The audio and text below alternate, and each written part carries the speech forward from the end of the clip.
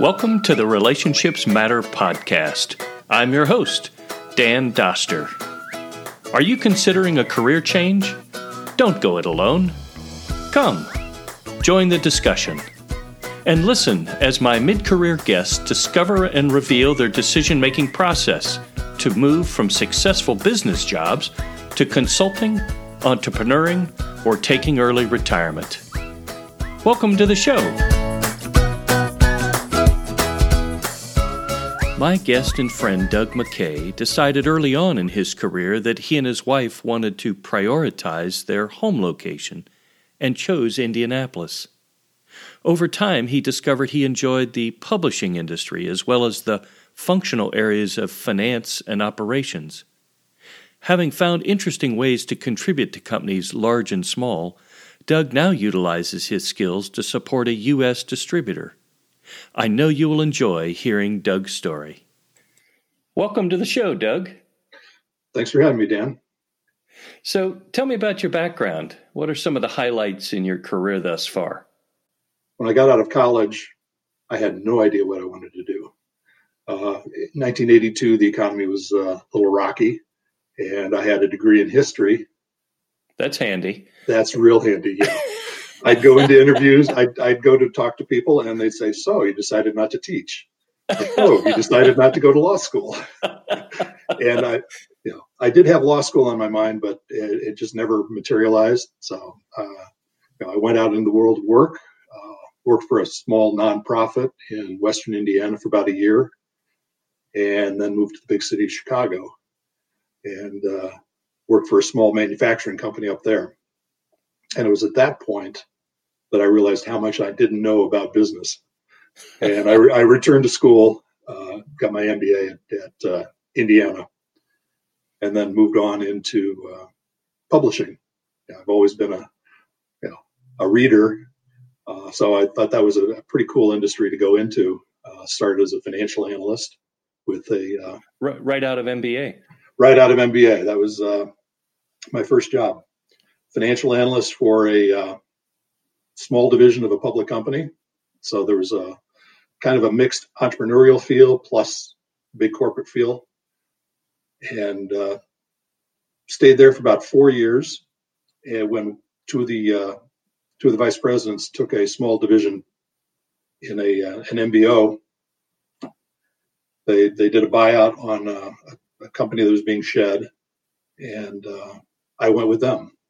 So I switched gears from finance. I had started as a financial analyst and then took on some operational roles, took over the print purchasing for the publishing company. And then when I moved to this other company, I was the director of operations, which involved supervising the warehouse, facilities management, print purchasing. And this is roughly $25 million company? Oh, the first company was about 25 million. I downsized to an entrepreneurial environment to about a $7 billion company. Okay, very but, good. Yeah, when you're 30 years old, it was a nice title, a little bump in pay, and I thought the opportunity was there. Good. And I was there for about I was at that position for about 4 years when they sold to a large corporation. They worked their plan, didn't necessarily jive with my plan. So then I went back, had a brief cup of coffee back at Macmillan, the first company I was with, and then I decided I really liked small entrepreneurial companies. And I joined another small publishing company in town, another $5 to $7 million company. And there I was the vice president of finance. Big title, small company, but again, it worked out fine.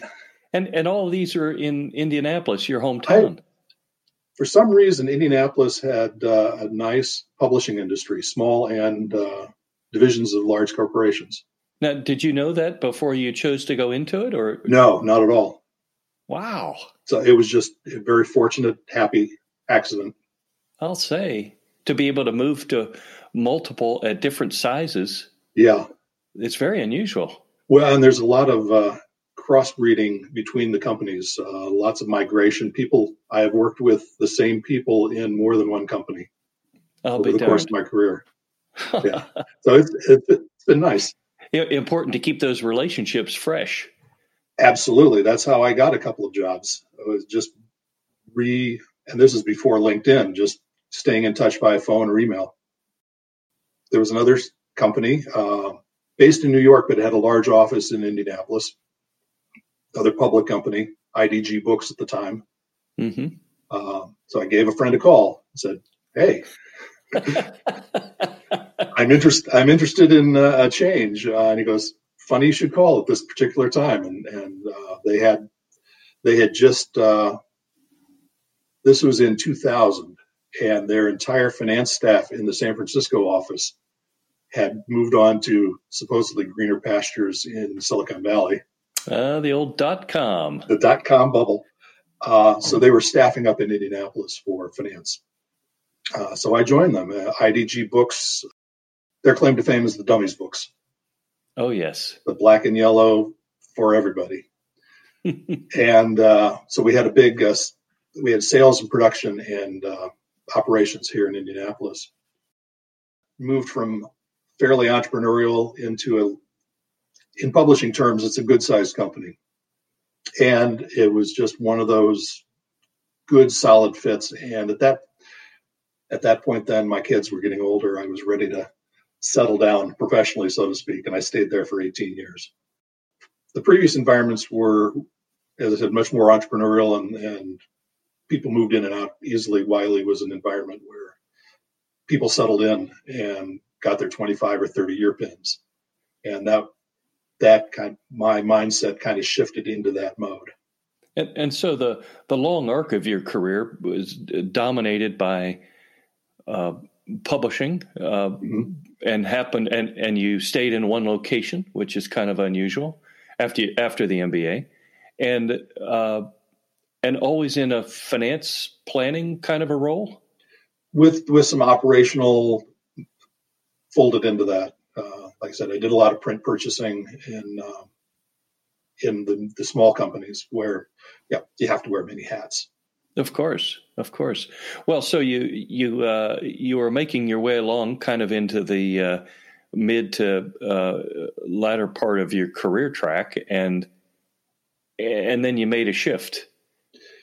Yes, and I probably should have made it a few years before, but publishing has been in a bit of a transition as an industry as a whole, and the groups I was associated with, ink on paper, have been declining and declining at various speeds over the last 10 years. But the last 5 were fairly rapid. We had done a lot of dispositions of product lines or business units. I had been involved with that, which was fascinating. I loved it. I had been involved with acquisitions early in the first half of my career and my tenure with Wiley, but then at the end it was shedding business units. The dominant part of your career was publishing. Indianapolis, the last piece of your publishing time was Wiley for 18 years, and then you'd kind of had enough of the selling off of business units, and it was time to do something else. Yeah, well, actually, they decided it was time to do something else. They okay. When all the business units that my finance group was associated with were being sold off, they said, we don't need those people in Indianapolis anymore. Okay. So they pared back and focused finance, and it wasn't just Indianapolis; it was also the San Francisco office as well. They said we're going to focus our financial management centrally in Hoboken. So over time, and for me, it was like a year-long transition, but I had to let some people go and just kind of shut it down and train my replacements. And at the end of the day, it's all good. I moved on. So they moved on and I moved on. So were there other things in publishing in Indianapolis that you moved to next, or did you shift? No, I did a total shift. publishing is kind of on a downhill slide right now in terms of the Indianapolis market. And I was ready for a change. And again, I wanted to go back to something smaller. And I had a number of conversations, and I wanted to stay in Indianapolis. We didn't want to make new friends at the age of 60. Most of our friends were here. Chicago was an option. New York was not an option, not because we don't have friends there, but we just didn't want to live there. Yeah. Okay. So tell me, what'd you do next? Well, it was a very interesting little company. Not little. We do about 100 million in North America. A German power tool manufacturer. It's the ability to use experience and help another small company. And is the North American headquarters in Indianapolis? Yes, actually just outside of Indianapolis in Lebanon. Okay. And it's all sales, distribution, and marketing and back office. We don't do the manufacturing. All the manufacturing is done in Germany. So it's basically an import sales and marketing organization. Good. So a new set of things to learn, but you get to leverage off of a long history of knowing how to do finance and planning and procuring. And yeah, that's the old transferable skills. And tell me, at that time, did you consider consulting or doing a startup or taking early retirement? Were those kind of in your mind, or did you just move directly and say, well, I want to keep working and I want to stay in the domain knowledge that I have, so I moved directly in? I didn't consider a startup, and I knew I wanted to continue working. Early retirement would have been an option, but I want to keep working. What would you say as you think about the long version of your career? What's been most satisfying? I think working with the smaller business units and seeing an idea or a product come to fruition. I've never been the creative driver behind any of it, but working with those creative people, walking beside them or sometimes pushing them, but being a support to let something come to fruition. Good. Any regrets? Not really. You mentioned we as a family have stayed in Indianapolis the entire time. My career would have taken a completely different path if I had moved to New York with Wiley at some point in time. But we felt my wife and I both moved when we were kids, and we wanted to keep the kids in their school environment with their friends. Our friends were there as well. We wanted some sort of continuity. Any advice for others considering a mid-career change? Be prepared for change because it could be thrust upon you, whether you want it or not. And I think to do that, you need to stay on top of your technical skills and also your networking skills. This last change of mine notwithstanding, going on Indeed, every other change I've made relied on my personal contacts, and be open to opportunities in new industries, slightly different roles, and even a step sideways or half a step down, just to get in the door and keep going. There are a number of management books and things that say, don't be afraid to say no. You can get in over your head. You can get overloaded if you want to constantly please your boss. But I think another aspect that I've come across is don't be afraid to say yes too. The first one was my first job out of MBA school, out of business school, where I was a financial analyst. I'd been on the job for 6 months, and they had to let go the guy who'd been doing all the print purchasing.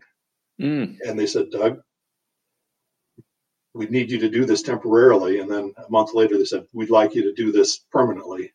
If I'd said, no, I don't think I can take that on right now, I would have cut myself off from a whole area of opportunity. Wow. Which ended up playing a role throughout your career. Well, it gave me the opportunity to move a couple of different to a couple of different locations in small companies where you have to wear many hats. Interesting.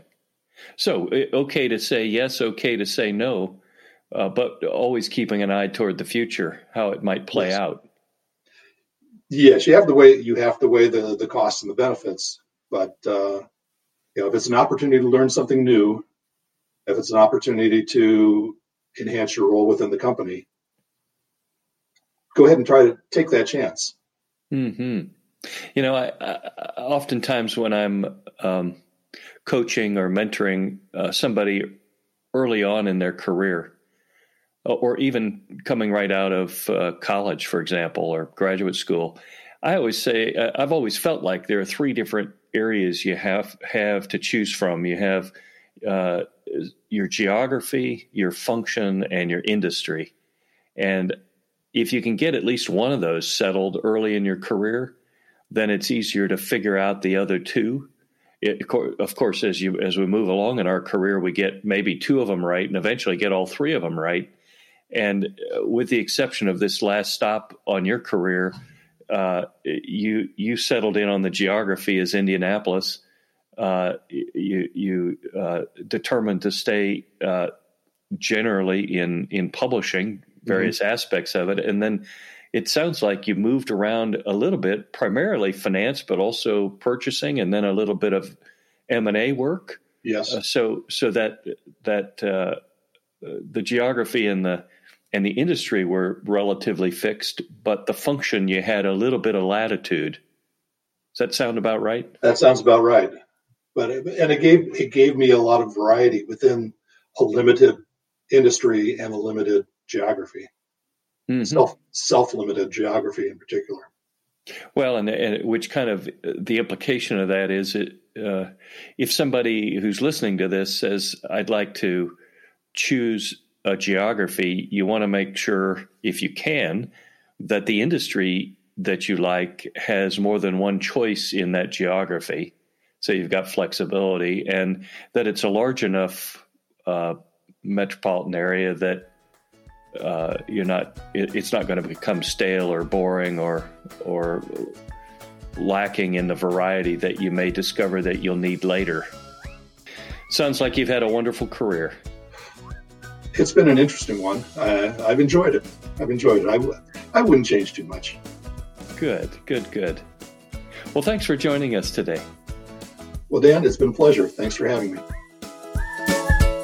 My thanks to Doug for his openness to share from his journey through a satisfying career.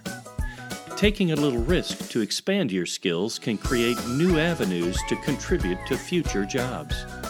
For Doug, it was a risk worth taking. This brings us to the end of the Relationships Matter podcast. I'm your host, Dan Doster. Thank you for listening. Feel free to reach out via email, dan.relationshipsmatter@gmail.com. And remember, as my dad always said, the fun is in the run.